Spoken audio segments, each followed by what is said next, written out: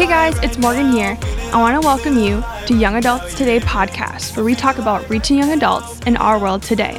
I'm going to toss it over to our hosts, Micah and Josiah Keneally. What's up, guys? Hope you're feeling alive right now. I'm Micah Keneally, and I want to welcome you to Young Adults Today podcast, where we talk about reaching young adults in our world today. Like always, I'm joined by my husband, Josiah, and the co-host of this podcast. Josiah, how are you doing this morning? It's Friday. We're in the studio, quote unquote, meaning in our homes. Usually we are in the studio, but with quarantine, we're just adapting to life and adapting to a 3-week-old. She's sleeping right now, so life is great. I'm doing great. I got some sleep, so let's have some fun. All right, he got a solid couple hours, and a cup of coffee going right now. So praise the Lord. We have some amazing guests with us, Josiah, today, and I'm going to allow you to introduce who those special people are. Not only just people, but they are a couple, and they're going to be bringing the heat, hopefully, for us today and challenging every single one of our listeners, whether they're married, engaged, single, desiring to be in a relationship, wherever they're at. Hopefully this lands with somebody's heart today. So who are our guests? Well, today we want to welcome a dynamic duo in ministry. You've heard of Batman and Robin. You've heard of other dynamic duos. And Bert today, and Ernie? yes, No, Bert and Ernie. Yes, name a dynamic duo. As you're listening, just type in the comments, which dynamic duo do you like? But this dynamic duo is Pastors Chris and Holly Brown. And Chris is a sought-after speaker, pastor, and church leadership expert with over 20 years of experience in ministry and financial experience. He's worked along Dave Ramsey for years as a national syndicated radio host for Life, Money, and Hope. He's been featured on media outlets like Fox and Friends, but most importantly, he loves the local church and has served as a campus pastor at Elevation Church and executive pastor at Potential Church. And Chris and Holly, here's the deal about Chris. I'll say this. He's a wise man because he's like me. He married up. He has a better half who joins us as well. She's the executive pastor of I Am Embrace Church. And they have a lot of different projects going that we will let them talk about. But guys, thanks for joining us today. Yeah, totally honored. Thank you so much. And been following you guys for a long time and love to see how much God's working in your life and your ministries. That's amazing. I will say, Chris, Josiah said 25 years you've been in ministry. Yeah, correct? 20 years. Well, you only look like you're 25, both of you. So that's a freaky number. When he said that, I was like, oh dear.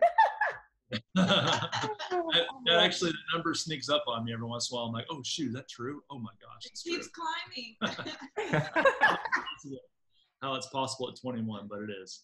But, I love it. That sounds like my mom. She's still 25 and holding, and I'm like, Mom, I've surpassed you, so that's a problem. So it's funny when you first start, you're like, okay, I just need a few years under my belt so everyone doesn't see me as the one at the table that's so wet behind the ears. And then it's like, okay, that's enough. Like 5 was enough, 10's enough. Like that's enough. Stop. I got the street cred I need. I don't need to keep this going. I absolutely love that you guys are just fun and playful and lighthearted, but also madly in love with Jesus and obviously and hopefully madly in love with each other and what God is doing in your relationships across the board. It doesn't matter, from inside the church to inside your house walls and your family. So let's just get started with, you guys can kind of just meld your story together, but can you guys share your story and maybe like how you met Jesus, married each other, and how you've navigated the call to ministry as a couple? Well, 2 different paths for sure. I'm from the hood. She's from the Brady Bunch. So 2 different ways to it. We met in college at a Christian college. And like I said, I came from a really bad childhood, lots of poverty, lots of violence. Have no idea how I ended up at a Christian college, but they were going to pay me to play baseball. And I said, for $50,000, I'll love Jesus all day long. So little did I know, God knew what he was doing. And just like Matthew chapter 9, when he, approached Matthew in the tax collector booth and said, hey, why don't you follow me? He did. And 2 weeks later, I accepted Jesus and made that 180-degree turn and haven't looked back and still make a lot of mistakes, but love Jesus with all I got. She actually was accepted Christ before she came out of the womb. And I'll let her speak for herself, but I will say that she was a big part of all my discipleship over the last we mentioned 20 years ago, a minute ago. Someone asked me recently, who would you say has discipled you the most? And of course, I've been around some great leaders, but nobody's discipled me like this woman right here. She's absolutely phenomenal, incredibly wise. Two different paths completely, but we're both in love with Jesus. Yep. So I grew up in a Christian home, and we met in college, at this college, when he was playing ball, and we got married very young. I was 19, got married right after my freshman year of college. I can't even believe my mom let me date him. Nevertheless, approved getting married young. I still sometimes challenge her on that now that I got kids nearing that age. But when we met, he was had just a lot going on with family and addiction and the cycle of abuse and addiction. And my dad was a very young man, but he was dying of a brain tumor. And he was in his early 40s. And so really God kind of brought us together, and we fell in love, and we went and asked a lot of people, like, this sounds crazy, but should we do this or should we not do this? Are we too young? And every pastor we talked to said, hey, we've never given this advice before, but considering both your circumstances and where you're at, and the way you love each other and love Jesus, we'd recommend going ahead and uniting in marriage and just carrying both these burdens together. So that's kind of how we got together, and at a young age, and then we've grown up together, really. I mean, when you marry at 19, there's still a lot of growing up to be done. And so we've grown up together, had a lot of grace, as the other one has done that, as each of us have had to do that different seasons. So that's kind of our story. I love it. Before we go on, I want to ask you guys a question. This is not in our notes, but if you guys could describe your marriage now, you said the Brady Bunch in the hood. What would be your title as a married couple now? Like, what would that be? That's a good question.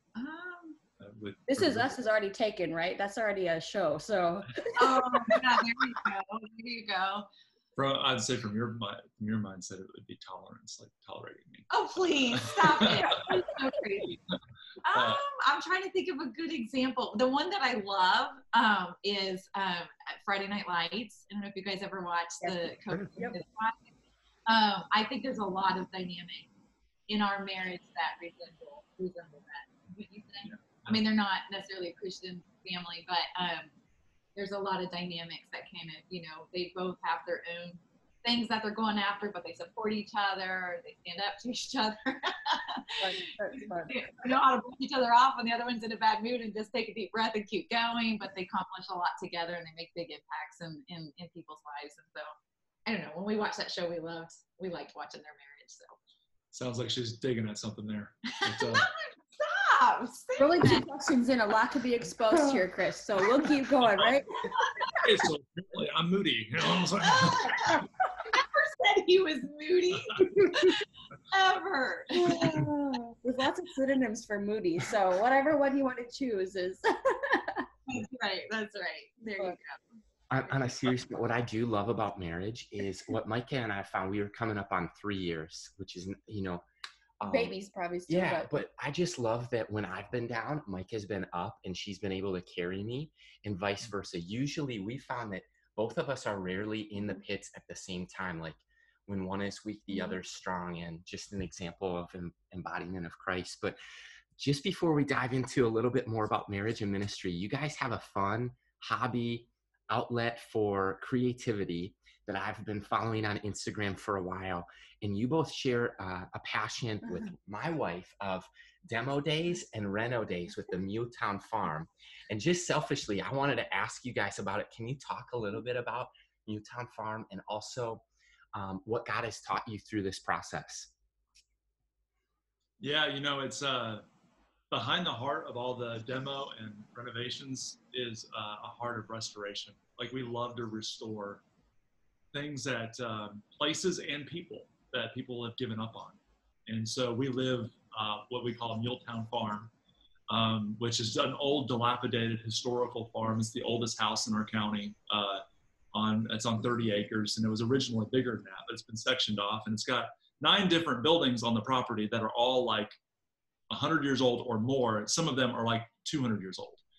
And so the renovation of that, it had been abandoned for 7 years before we moved in. 3 years it was completely abandoned, and then before that there was a gentleman that lived here that had Alzheimer's, and so he didn't take care of the property. And so for us, it's not really just about demo and reno, it's a restoration of like, life used to happen here. There used to be memories made here, and we're going to have some memories made here again, and not just for our family, but we always want to be outward focused also. And so we want to make sure that this is a place of ministry for people. So whenever we renovate a cabin or renovate one of our bathrooms or whatever, in our minds, we're envisioning ministry happening out of one of those rooms. And already it's been able to happen. We've only been here 2.5 years, and already it's been able to happen. So people, we got story after story after story of people coming here to be healed. Physically, come for prayer.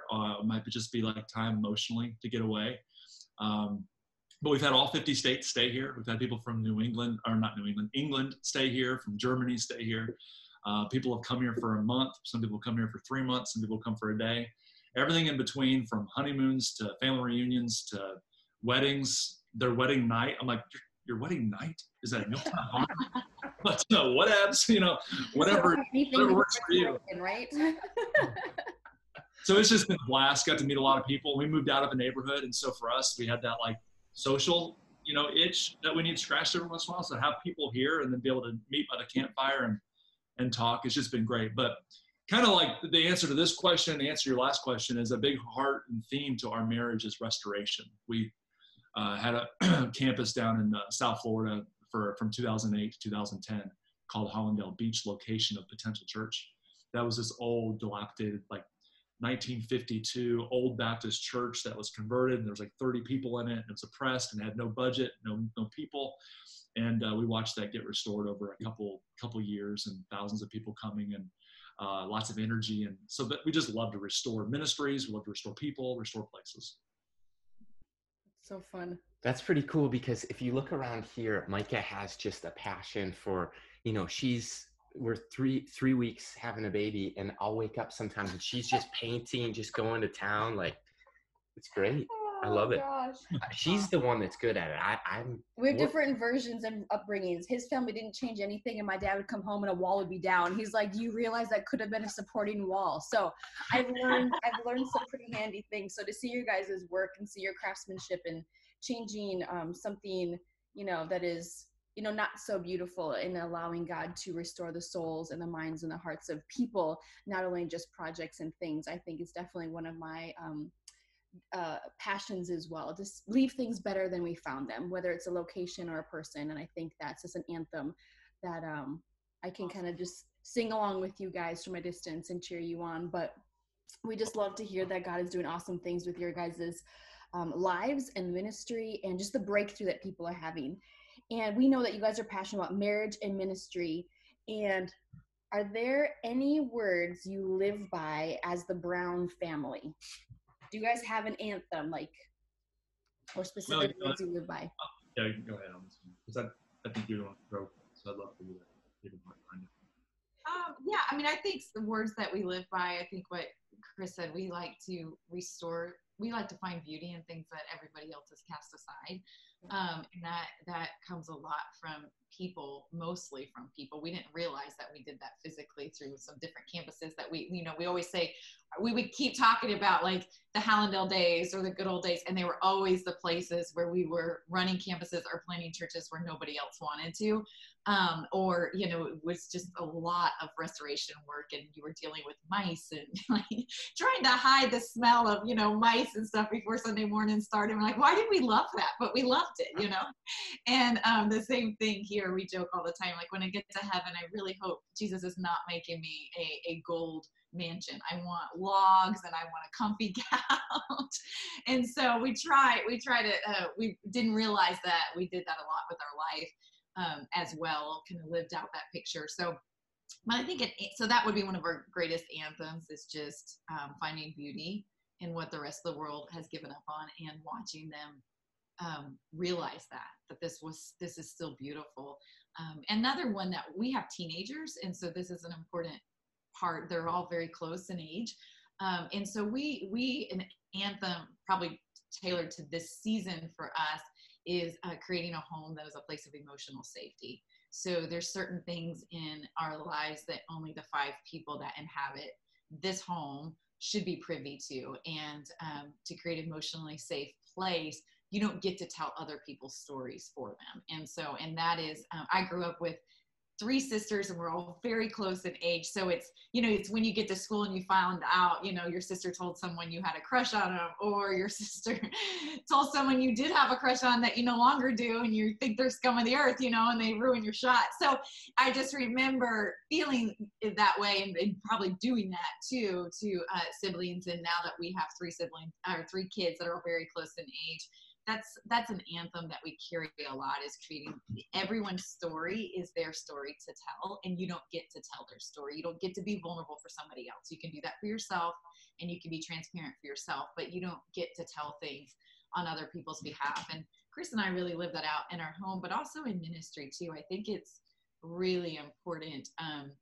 I remember one time we had a pastor who had fallen at a campus. I was overseeing multiple campuses, and one pastor had fallen, and we put a new pastor in there. And I remember the new pastor that came alongside, I told him we've been through a tough time. And this was something that was private. It wasn't like a big announcement or anything. That the gentleman had removed himself. And so we just didn't, their family's not ready to tell the story. It's not, we're not going to tell that. And I just remember this new pastor coming to me like a year later, like, why didn't you tell me this? I'm like, because that should have no bearing on how you love people. His story should not change how you love people.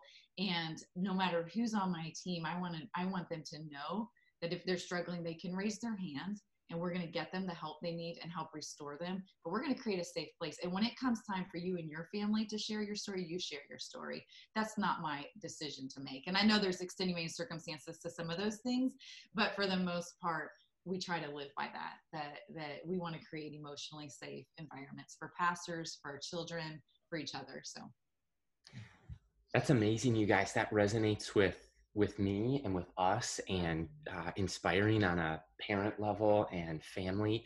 But in ministry, I remember when Micah and I started dating, I was working for a senior pastor who had been my pastor my whole life growing up. And I told him, like, hey, there's this girl, her, I'm thinking of dating her. And he's like, I think that's great, but that's your news. So if people find out, it's because you told them, not because I told them. And he let that news be my announcement. And it taught me so much about just either gossip or empowering someone else's story can be their testimony, or it can be their news to share that's so exciting. And we could rob somebody out of the opportunity to give a testimony of God overcoming something, or just sharing a joyful news or celebration just because of how we get excited about maybe gossip or news or things like that. But my follow-up to that, Chris and Holly, maybe you guys could both share on this one, but you're both on the same team, and it's Team Jesus and Team Brown. And how have you guys each learned to champion and empower one another with your unique gifts? Because you're a married couple, and there's things that he, like you, Chris, like you're passionate about, and then there's things that she's passionate about, and then as a there's things that you do together, but you want to empower each other to shine and to be, to bring out the best in God's best. So how have you learned to do that? Yeah, I mean, 2 things come to my mind. One is we're really mindful to brag on each other. There's some things that you can say about the other person that you can't say about yourself, and so I like to really brag on her. Like for instance, when it's a true thing, it's authentic, it's coming out, but I really enjoy deep down bragging on her. So to tell you that she has discipled me, I get a lot of joy out of that. Like I really believe, and I believe it's true. And there's some things that I can say that have felt really weird if she just said, hey, he's a cool dude, but I've discipled him. There's just some things that we can say about each other that we can't say yourself. So that would be one quick example. I just love bragging on her. I love posting about her way more than I like posting on myself. And I think you can walk in security of knowing, hey, if you're championing them, you're going to have a cheerleader in your corner, and she never runs it by me first. Hey, on Friday the 17th, I'm going to post something about you. It's going to be incredible. She doesn't do that. It just happens. You're like, that was super sweet. And yeah, that's cool. I love for people to know that about something that God's doing in my life. So that's one really simple idea. The other one that's probably a little bit more methodical and a little bit more purposeful over 20 years is we're very intentional about, while somebody's out living the adventure, I mean, they're out and they're doing something. They're like going after something, or they're maybe with a client or with a church or at a big speaking event. Maybe one of us is like speaking to thousands of people and it's our big moment. You're all the spotlights on you, the video cameras on, all that kind of stuff. While one person's doing that in the adventure, the other person's in the mundane. Right. And so you've got one in the mundane. You can't have two in the adventure at the same time. Someone's got to be handling the mundane. And what you're doing by being in the mundane is you are cheerleading them. You are covering them. You're making it all possible. And then just know it can't be top heavy. One person can't be in the adventure the whole time while someone's wrapped up in the mundane the whole time. You got to switch it up. Like she's going to South Dakota in a little bit. And when she gets up there, I'm putting my schedule aside. I am going to be neck deep in the mundane and I'm going to love it. Because I know I'm allowing her to be freed up so she can shine. And so it's not really about me loving laundry. I don't love laundry. I don't love it at all. But I do love the fact that it's allowing her to shine. I love like when she gets like giddy about ministry and knowing that I'm creating those giddy moments. Wow. It's very satisfying as a husband. And it looks different for us than some couples, and it took a while for us to figure this out. And in fact, we probably put pressure on each other for what we thought a supportive ministry couple looks like. Like that means when you're teaching, I'm on the front row. You know, that means every podcast you've produced, that's what a supportive person looks like. And we had to learn that's just not honestly the way that we're wired. And if we're going to do that, that means we can only commit to half the time to go out there and do those things because it takes both of us. And we've always had 3 children, close in age, you know, for the last 15 years, we've been doing that. And so, and really when we started doing a little more travel for ministry, that we've always had children. And so for us to be able to find someone, get them here, and both of us go so that one can feel fully supported was so stressful, was so hard on our family. And now that that's starting to get a little easier, we can enjoy that. But for 15 years, it was you go, I'll maintain the home. I'll make sure the kids are at every appointment they need to be at. I'll make sure every parenting issue is handled and try not to stress you about it. And then we just called it high five in the driveway ministry, like high five, kiss, that we're a team with this. That's how we had to, I mean, for the longest time, I felt terribly guilty that I couldn't I would watch all these pastors' wives on the front row and cheering them on, and it just wasn't a reality. I was executive pastor for a local church. He was traveling with Dave Ramsey for years. And so that just was a really different piece. And finally, I had to just put aside, okay, that's what it looks like for everybody else that I'm listening to. Tell me how to do this. But it's just not. We function better. I feel healthier if he stays here and keeps everything stable than if he came with me and all hell breaks loose while we're gone. And then I got to spend 3 days cleaning up the house, the kids, the damage done. And so we just decided that's the way it works for us while our kids are young, and whoever gets to hit the home run that day, go hit the home run and love it. And whoever is going to stay home and be the base hit and clean up the bats and the balls and be the equipment manager, you do that well too. And you enjoy we enjoy just the differentiation of both of those. And so I think if either one of us was in one all the time, we probably would start to have some resentment or, just struggle with that. So that's the way it works for us. I think it's a beautiful illustration of how you guys tag team and recognize that you're on the same team. You have the same jersey, you're running in the same direction. And one way that I would describe it, Josiah and I learning this, year 1, I've said this before, is who are we in marriage? This was our marriage. Who are we in marriage? Year 2 was who are we in ministry? And how do we empower each other along the way? And God gave me this really cool visual. It's almost like you're on a bike and you're trying to find the cadence of life with God and with your spouse, right? And each of you represents a pedal. And it's like when one's pushing and pumping on the brakes and they're going backwards and you're trying to go forwards, your whole marriage and your whole ministry can come to a complete and abrupt halt. And one of you or both of you are going to go flying over the handlebars if you don't get your bearings together. So It's super fun to hear that you guys are able to tag team it. One of you is cleaning up the mats and the sweaty mess back home, but the other one's out on the field getting dirty and just doing what God's called you to do in the trenches. So fun to hear that. And many of our viewers listening, they're young adults themselves leading young adults. So they could be 25 years old, leading people who are 18, maybe 30, 35, and they're kind of in between. Some are married, some have kids, some are single, desiring to be married at age 30, still waiting for that one. So I just have a question for you guys. What advice do you have for the married couples out there? And maybe one of you wants to take that. And the second part of the question is, what advice do you have for the single person called to ministry? Because a lot of people we see, or unfortunately I've seen, kind of settle along the way. For instance, maybe the woman is really called to ministry and she's at a Christian school and she gives up the calling and takes the guy instead. 5 years into marriage, realizes this is not what I signed up for. Peace, I'm out. And we've seen that in the early 20s, the 22, 23, 24-year-olds do that. And what would you say to the married couple? And then what advice would you have for the single person specifically called to ministry? Well, the married person, I would just say there's a school of thought out there that's don't bring your work home. And I just don't like it. I don't like it at all. I don't understand why you'd sign up for marriage and only sign up for 50% of somebody. Right. Like, I don't want to know what you do for 40 hours a week. I don't want to know anything about it. Why would you, the burdens that you have at work, the celebrations that you have at work, the relational dynamics you have at work, you're not going to share that with your best friend. Right. So I would just say, if you're a young married couple, and like, share those things with each other. Like, don't leverage the things that happen at work and bring those home. So maybe it's somebody who's listening in right now and they're maybe a 24, 26-year-old and married for a couple of years and they're in ministry and their spouse is not in ministry.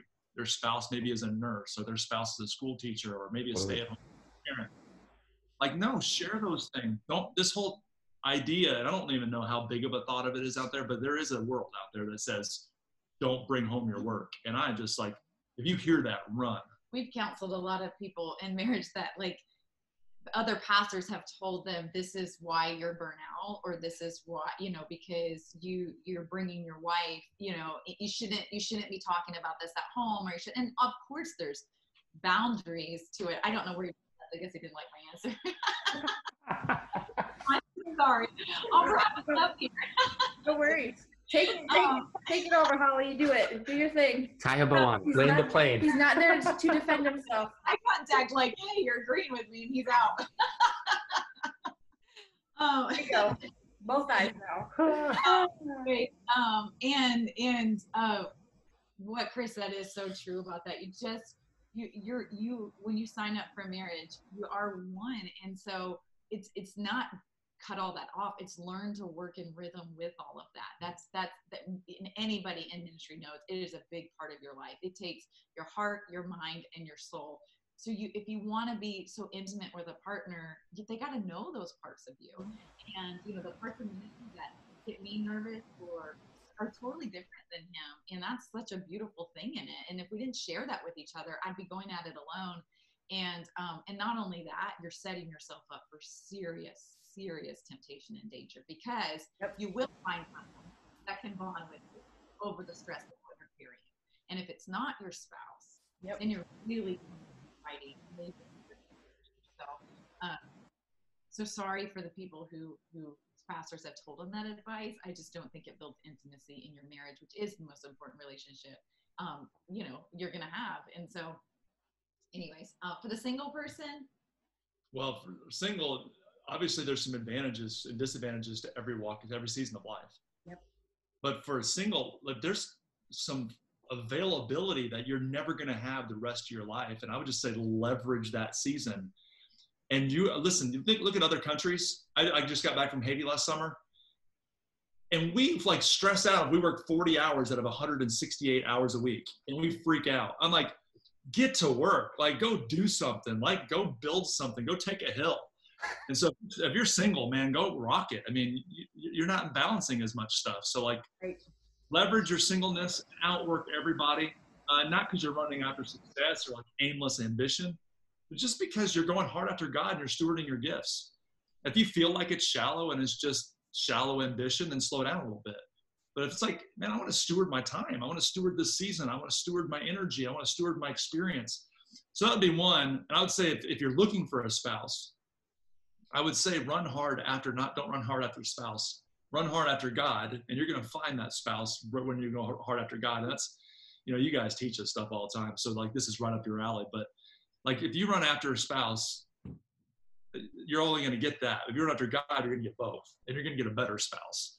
And I would just say this too, and this is maybe more than you're asking for, but if I'm putting myself in that spot, there's an opportunity cost to you choosing a potential spouse that's good, that's while you're hanging out with right? Best is seeing you with and best is like, oh, he or she's already taken. Don't settle, is my point. Don't settle for like a spouse or a potential spouse. Don't do that. Because, I mean, I'm so glad that when she came around, I wasn't with and I wasn't already taken with but I was available. Like, so don't settle during your singleness. Those are a couple things that came to mind. I love it. That's so good. And I know a passion, this is off script, but I think you guys will hit a home run with this one. You can both take it because I think there's two sides to a marriage. And life, hope, and money are three things that you guys have just thrived and helped other people understand and thrive. And when it comes to ministry, so many people are afraid to talk about money and finances. And maybe they grew up in a home where that was just taboo. Maybe they just, you know, somebody else worried about it, or a lot of young people are stressing out when it comes to money. If you were to talk to a room filled with college pastors and young adult pastors and give them some insight into finances specifically, what maybe how would you equip them, or what tools would you give them in terms of chasing after the Lord and stewarding everything that he has placed in their hands? Yeah, money, whether you like it or not, money touches every area of your life. Yep. It really does. Like your relationships, physical life, your career, you can't escape it. So you're going to talk about money. You're either going to talk about money proactively or reactively. Your choice. And trust me, proactively is a lot more fun than react. I've done both. And I would just say the first thing I would say is you've got to have a plan. You've got to live on a budget, but don't call it that. If that really just makes you like vomit, like it just feels really restrictive, frame it up differently. You're dreaming together. And how are you going to get there? You put the dream on the wall, you put the bullseye on the wall, and then go after it. How are we going to do that? And then you're breaking down the plan all the way to, guess what? A month. And you've just made a budget on accident. So I would say that would be huge for your marriage. I would say, secondly, margin is your best friend. Do not, factor in margin. There's no way that little gadget or that little car smells good enough for you to run around with your head cut off, trying to make sure that you hit it. Factor in margin. If you make $40,000 a year, live a $30,000 lifestyle. If you make 60, live a $50,000 lifestyle. Right. Put in some margin and breathe and enjoy what God's given you. That would be the second thing I would say. And I'll just say this, utilize those conversations and money that you cannot escape. It's part of life. Money was designed to build your marriage, not bust your marriage.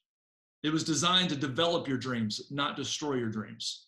Do not let money mess up your life and mess up your marriage. No, invite it into the conversation, proactively throw it out there and dream together. Next thing you know, you're like, dang, these budget conversations are like getting me hot. You know, like they're going to create some kind of intimacy. Why? Because you're going to have a whole new budget you got to think about. Easy. One thing at a time. If you do it right, it's going to create margin. It's going to create intimacy. You're going to be dreaming together. And that would just be it. I think if you don't have a plan, you're going to wake up and every dollar that you have is going to be obligated to the past. So it'll have no opportunity for the future. And we were called to be the head and not the tail. And so at the end of the day, it's all God's. So I know you opened up a can there, Josiah. Sorry. I'm just laughing because he said both of you answered. I'm like, okay, if it's about money, he's gone. Like that's his passion point. We ain't both answered. I'm just gonna say marry well, and that solves a lot of your problems when it comes to money. True. There you go. Super true. I love it. Well, you guys, we've come to one of our favorite parts of the episode where we ask you 5 in 5, which is 5 questions in 5 minutes. So you each get 30 seconds to respond. So you can share that time as a couple. And are you up for that challenge? Oh, we got this. Did you do your stretching? You good? I think 4 minutes. 4 minutes. Okay, he's on the timer. All right, I'm going to mix it up. For the question 1, I'm going to reword it, so you got to listen carefully now. If you could describe each other in 3 words of love, what would they be? Oh, mine's easy. Love. Oh, love. Oh, shoot. The sarcasm, I already know in your relationship. So, I mean, Okay. that's one of the words. It has to be kind. Oh. Determined. That's a way to say it. She's an 8 on the Enneagram, so challenger. So determined. So is Micah. Wow. Sorry, I'm taking your 4 minutes. Go ahead. Sorry, Chris. It would be passionate, and then the number 1 word for her is just wise. It was really determined, passionate. Good. For Chris, I would say big shoulders. Stop! You're stressing me. He's words of affirmation, isn't he? He has words of affirmation. He's intimidating. And I tell him that all the time because he'll say, I don't understand why they didn't say words to me. I'm like, because everybody in that room was nervous around you, which is funny to me. But he just, and I really feel like that's a leadership that God, even being a comeback kid and coming, for some reason, even when we were first married, people would say, hey, Chris, can you pray for us? And I'd be thinking, he don't pray. But God is always, so I don't know how to describe that, except for there's just an anointing that's been on his life since the time I met him. And really, he was just getting to know the Lord at that point. But so he's anointed and big shoulders and hard work. He's a hardest worker right now. So Awesome. I like it. I like that question a lot. We're all the feels. We're all feeling good. If you guys could share, it might be from Muletown Farm. It might be from church. It might be from your family. You can go in any direction. Please feel empowered. But if you could share a recent story of restoration, what would that be? Maybe it's a story of salvation, transformation, life change. There we go. Yep. So we had the first time, we have 3 Airbnbs on our little farm, and the first one, the first person who ever stayed came, and she stayed here, and we were so nervous. We didn't know if we had anything set. We're not really big researchers. We just wing it. And so we were winging it, and we put this on a website. It booked. This lady shows up, and come to find out, her husband had left her. He was a lawyer, a family law practice attorney, and he took everything. And so she tells us this. We felt so bad for her, prayed for her, and really didn't think much of it. Prayed for her a couple nights while she was here each night. And then she went back home. She drove 8 hours to be here, went back home, called us like 3 months later and found out that she had stage 4 cancer. And she said, can I come back? Because nobody has ever prayed for me in my entire life until you guys did. And so she literally rebooked and came back and brought her son just so to have somebody pray over her, which broke my heart that there are people in this world that literally would drive 8 hours just to have someone put their hands on them and pray for them, and don't know that they can walk into a local church and have someone do that for them. But it also gave us a passion for ministry. And I know we all say this, ministry happens everywhere, but there's an accountability, in stories like that, to like all the time ministry happens. When you walk out to take the trash out and someone's standing there, be ready. So that's probably one of my favorite stories because it just affirmed this is exactly what God has called us to. So. Wow. You talk about a confirmation, the first person to stay there. That is resounding. Wow. Yes, ever. All right. 3rd question. You guys ready? If you could ask us one question, what would you ask us today? This keeps us on our toes. And humble. Well, you guys are really, really good at ministry, but you're really, really good at a certain demographic. And we are brand new at having a 15-year-old. So what does our 15-year-old... Young leaders. And he's an athlete. He's a leader. He's got that presence when he walks into a room. He's got his own opinions. What does our 15-year-old wish that we actually got about him? Like what is he saying that we don't get, that we need to get? We're old now, so how do we stay? Which is like more mature, more experienced, not old, but more weathered. What do young leaders wish, the more seasoned leaders? I can go super fast. What we've seen a lot of, there's kind of three postures of parenting that we've been observing recently, even on college campuses, literally 18 to 25-year-olds. There is helicopter parents. We've all heard of that, where they'll email their college professor, or they will go to the job interview. But then we noticed that there wasn't helicopter parents in Gen Z. It's lawnmower parents. It's like, I'm going to get behind you and push. I'm bringing you to the job interview. And then, like, I felt like God showed me this when we were speaking at this event recently. I just felt like the father's arms are open wide. Like, so three postures of parenting. One's like the helicopter joystick, like one hand in and I'm ready to swoop in. The other is two hands, like white knuckle gripping. Right. And then the third is just like the father's open arms.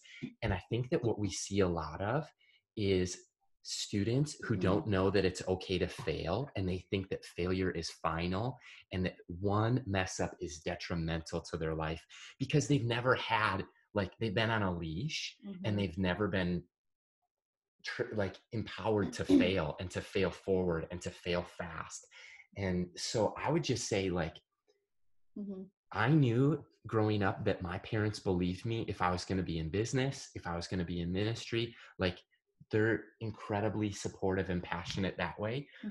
But they also gave me a lot of wiggle room to mess up and find my voice, find myself. And so that's how I would answer it. And I'm sure Micah has something much more wise to say. Oh, no, I would say one thing that I've kind of realized is this generation, they are desiring to be empowered to make decisions, because I think that one thing that we prayed even over our daughter while we were even pregnant was, like, we want her to be able to problem solve.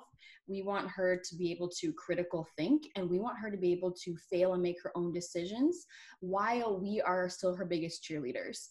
And sometimes I don't think parents, like Josiah said, allow students to experience all those different upsets in life. So it's like when they graduate from college and they want that $100,000 job and they're rejected at age 22, then they're contemplating taking their life over it because they failed, quote unquote. But in reality, there's a pruning process, there's a learning curve and everything. But in addition to that, one thing I would say is students need to be encouraged, and they also need to know that you are going to love them wherever they're at, whatever season that they're in.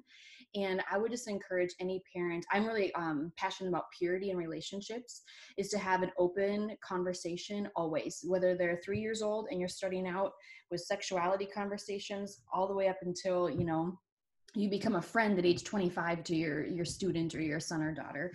And one thing that we're not seeing is dads step up to the plate to have the purity conversations, from pornography addictions to how do you pursue a woman? How do you pursue her heart? How do you pursue the heart of Christ? And one thing that I would encourage every parent to be mindful of is my son or daughter, wherever they're at, is my son potentially leading a woman to the foot of the cross, or is he leading her to the foot of the bed? And if I have a daughter, is a man or a young man leading her to the foot of the cross, or is she being led to the foot of the bed? And I think those are conversations that parents aren't having openly and candid enough, even though your teenager may be squirming and like want to jump out of their own skin and be like, I don't even want to hear. They're plugging their ears and putting the earmuffs on. I would say that they need to know that the decisions that they make with their purity does have repercussions down the road, whether it is an addiction or whether it is a physical attraction or whether it is intimately being involved in relationships too soon, too fast, with no boundaries, blowing through the stop signs. So with that, I've encouraged every dad to take their son out, and it's like a father-son day, and every mom to take a son out to show, like, you get a door for a woman, you pay the bill, you pick me up, at, like, you date me, like, you pursue me like you'd pursue a woman in a healthy sense, obviously. But that's something that we've decided that we want to do. So he's like, can I go on father-daughter dates? And I'm like, yeah, but when you pick her up, you let her choose the restaurant, you get her favorite thing at the door, you open the door for her, and you show her how she needs to be pursued. And granted, I don't know if you can instill that in a 15-year-old if nothing has been accomplished there, but it's never too late to start. And I think they're only going to appreciate that maybe later on, but to just have those open conversations now. I think I took 4 minutes right there. So Yeah, you I gave me love it. ideas with my daughter too, so That's I feel great. like I got 2 for 1 with my answers there. That's There awesome. you go. 2 for 1. We like those. So back to you guys. Would you be willing to tell us, this is question 4 of 5, would you be willing to tell us an epic failure in life, leadership, or ministry, just because we think we can learn from people's successes and failures? Well, the last probably 5 years, I've spoken to 100,000 people a year. And if you go back all the way to 2007, so 13 years ago, Wow. I can remember my first time ever doing a welcome in a church. And during rehearsal, I walk out to do my first ever welcome at Elevation Church in Charlotte, North Carolina. And in the third row is the gentleman that we may know named Pastor Stephen Furtick, who is analyzing our rehearsal to see how good. I'm like, get hot just hearing him tell the story. I'm like, This is going to be good. oh, God. And to help me in kindness, they partnered me up with another person to do the welcome with me, who was the leading news anchor in Charlotte. And we were going to co-do this together. I've never been on a stage before in my entire life. I don't And think you ever even had held a microphone for no, I was like, what do you do with this thing? Ever. Right? I was holding it upside down. You know? So after I literally, this is not like embellishing at all. I vomited in Larry Bry, who's currently there. He can attest to this. He's patting me on the back as I'm puking. No. In the trash can. I had just gotten Invisalign, so I had to take my Invisalign out to puke, and I put my Invisalign back. So I'm just learning how this is too much. This is too good. This is good. This is good. This is Oh, This is juicy.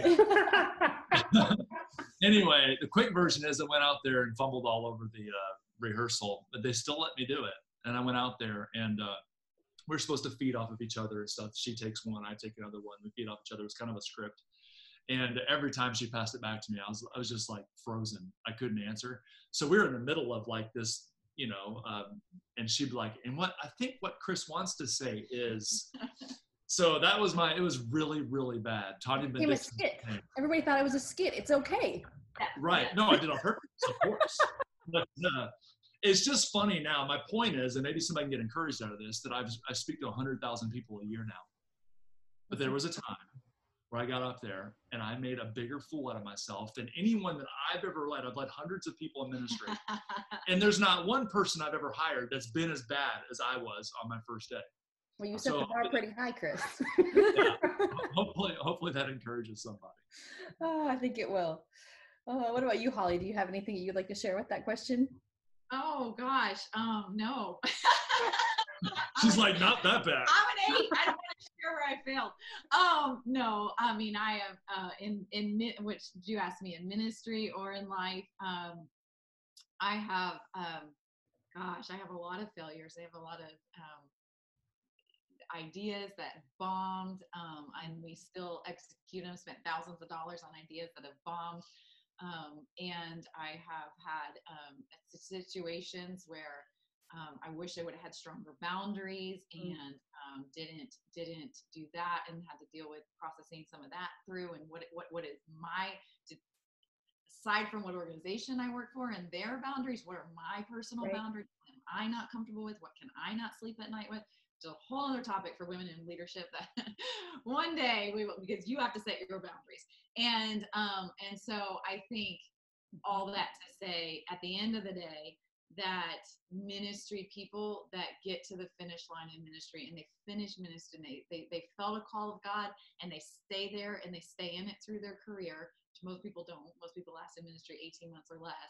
Wow. You do not get to the finish line with your like standing straight up, as strong as can be. You limp your way there. And I heard Beth Moore say one time, I'm going to get to the finish line, but I'm limping, I'm dragging. I probably got someone helping carry me across that finish line. And that's how you end ministry.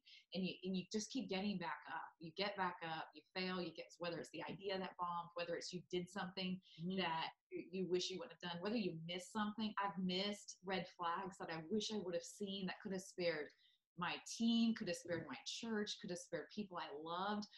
And that was my job. Like, that is my job, to see that about the people that I'm around. And so I've got a bazillion failures, to be honest with you. The one thing that I think would hopefully encourage people is got to be the kind of people that show grace inside our organizations. We build churches and ministries that allow people to raise their hand and not cost them every single thing they have, their community, their place of worship, and their bread on their table. Create an organization where people can raise their hand, because if you do that, they'll raise their hand before it costs them everything. But they've got to know they have a leader they can trust. So we got to do that, and we got to get ourselves back up. We got to get back up. God is a God of grace, a God of second chances. Very few people can you find in the Bible that even were great heroes of faith that didn't have some failure, major failure along the line. So if you have already been there, done that, welcome to the club. We'll send you a coin to say welcome, and just get back up. Too many of us are walking away from our calling because we think we can't come back from something, and that's not the God we serve. He does not operate that way. That's so good. I think that's a perfect reminder for all of us that none of us are perfect, but we serve a perfect God, and he can take those moments of bitter things and turn them into a sweet aroma back up to him, and just to, learn from everything that we've fallen short of. We all fall short of the glory of God, and to be extended grace time and time again. And then also to extend that grace to our teams, to our family members, to whomever. I think that's just a beautiful depiction of who Christ is. And we've come to our very last question, you guys. And if you could tell a group of college pastors and young adult ministry leaders one thing, what would you leave them with today?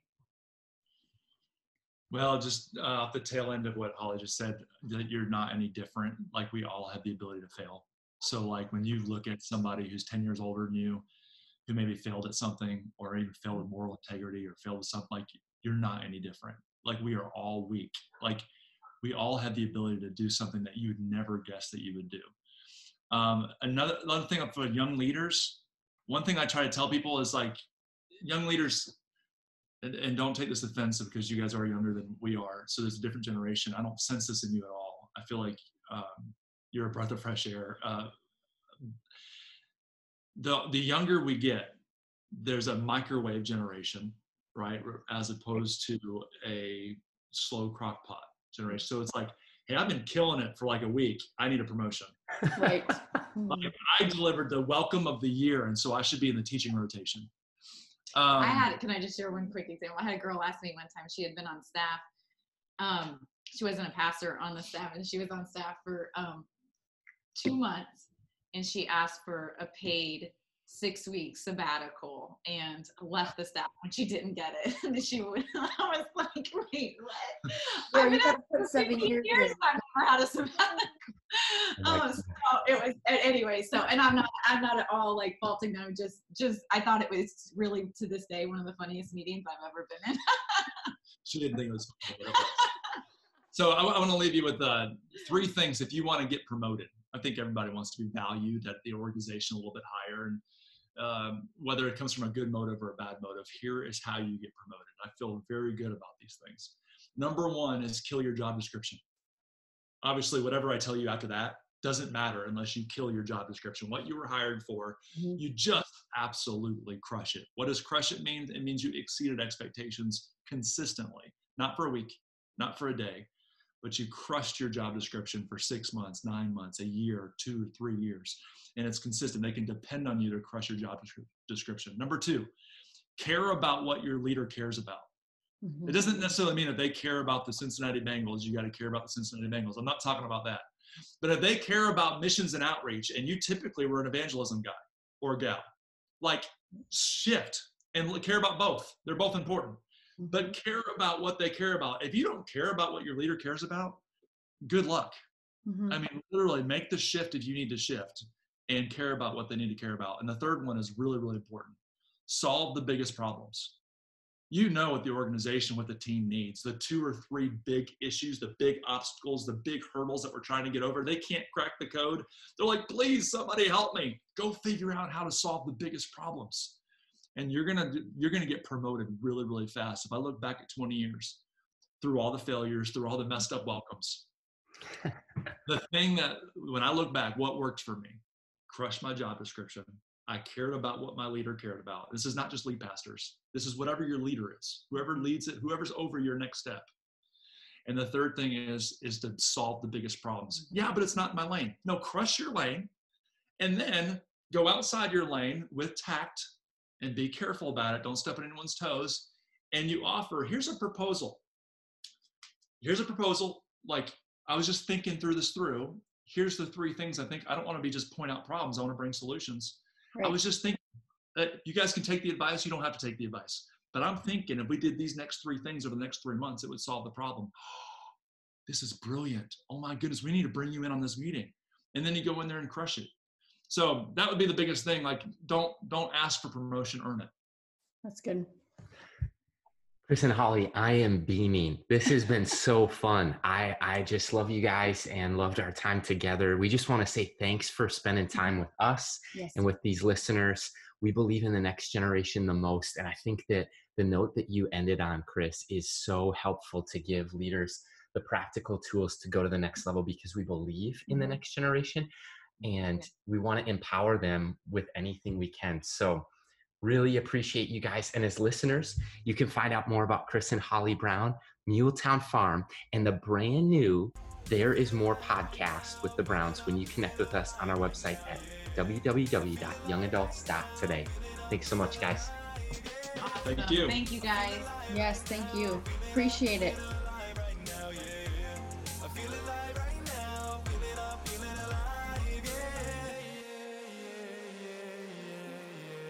Thanks for listening to today's conversation on the Young Adults Today podcast. If you enjoyed today's episode, go ahead and subscribe, rate, and review this podcast.